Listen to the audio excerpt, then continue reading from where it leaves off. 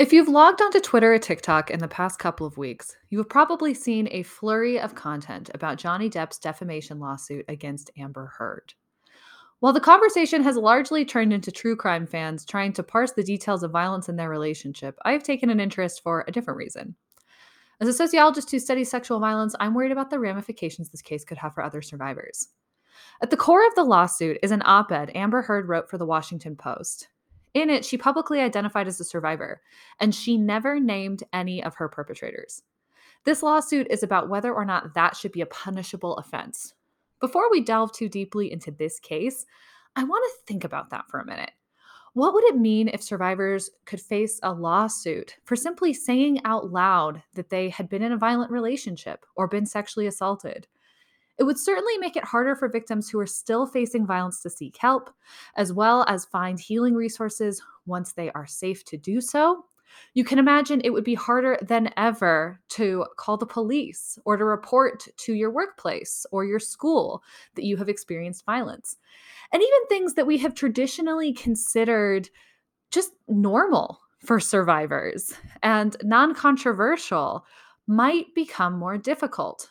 For example, we've always considered that survivors have protected speech and that they can identify as survivors if they want to share their story at a fundraising event for a nonprofit or as part of an organized activist campaign. But survivors might hesitate to do so if so much as saying that they have experienced violence could lead them to face a defamation lawsuit.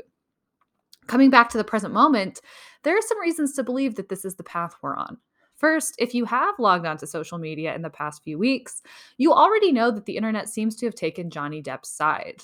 And this isn't necessarily because everyone agrees that Johnny Depp is merited in filing a defamation suit, but rather because his supporters have been using threats, pylons, and other tactics of online harassment to silence survivors' supportive voices. We're also seeing that other men who were scrutinized during the Me Too movement are beginning to file similar defamation lawsuits. Marilyn Manson came forward this past week to say that he was going to file a defamation lawsuit against Evan Rachel Wood. Plus, retaliatory complaints actually aren't new, and survivors often do lose them. My research background is in the Title IX system in American universities. And in that space, retaliatory complaints are actually the most common type of false allegation. 1 in 10 survivors will face a retaliatory complaint for reporting to the Title IX process. And the way that perpetrators do it is pretty similar to what we're seeing in this trial. They draw on something called DARVO, which is an acronym that describes how perpetrators act when they're confronted with the violence they have committed. It stands for deny, attack, and reverse victim and offender.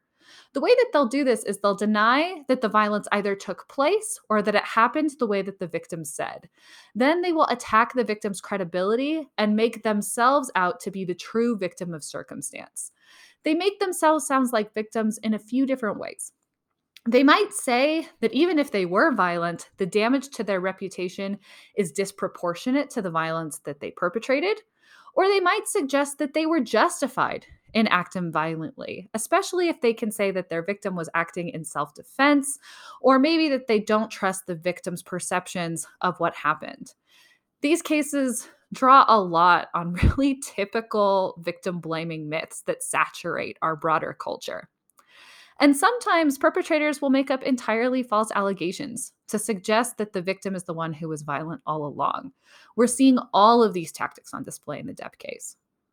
This case teaches us that despite the gains of the Me Too movement and other activist efforts to stop gender based violence, our social structures can still be weaponized by perpetrators to further harm their victims. Moving forward, we need to develop policies to protect survivors from retaliation, and we need to reform our legal systems to make them more trauma informed. Above all, we need to protect survivors' freedom to speak freely about their experiences. This has been Nicole Badera, author of the forthcoming book, On the Wrong Side. For more about how our social structures make gender based violence more likely to occur, follow me on Twitter at nbadera.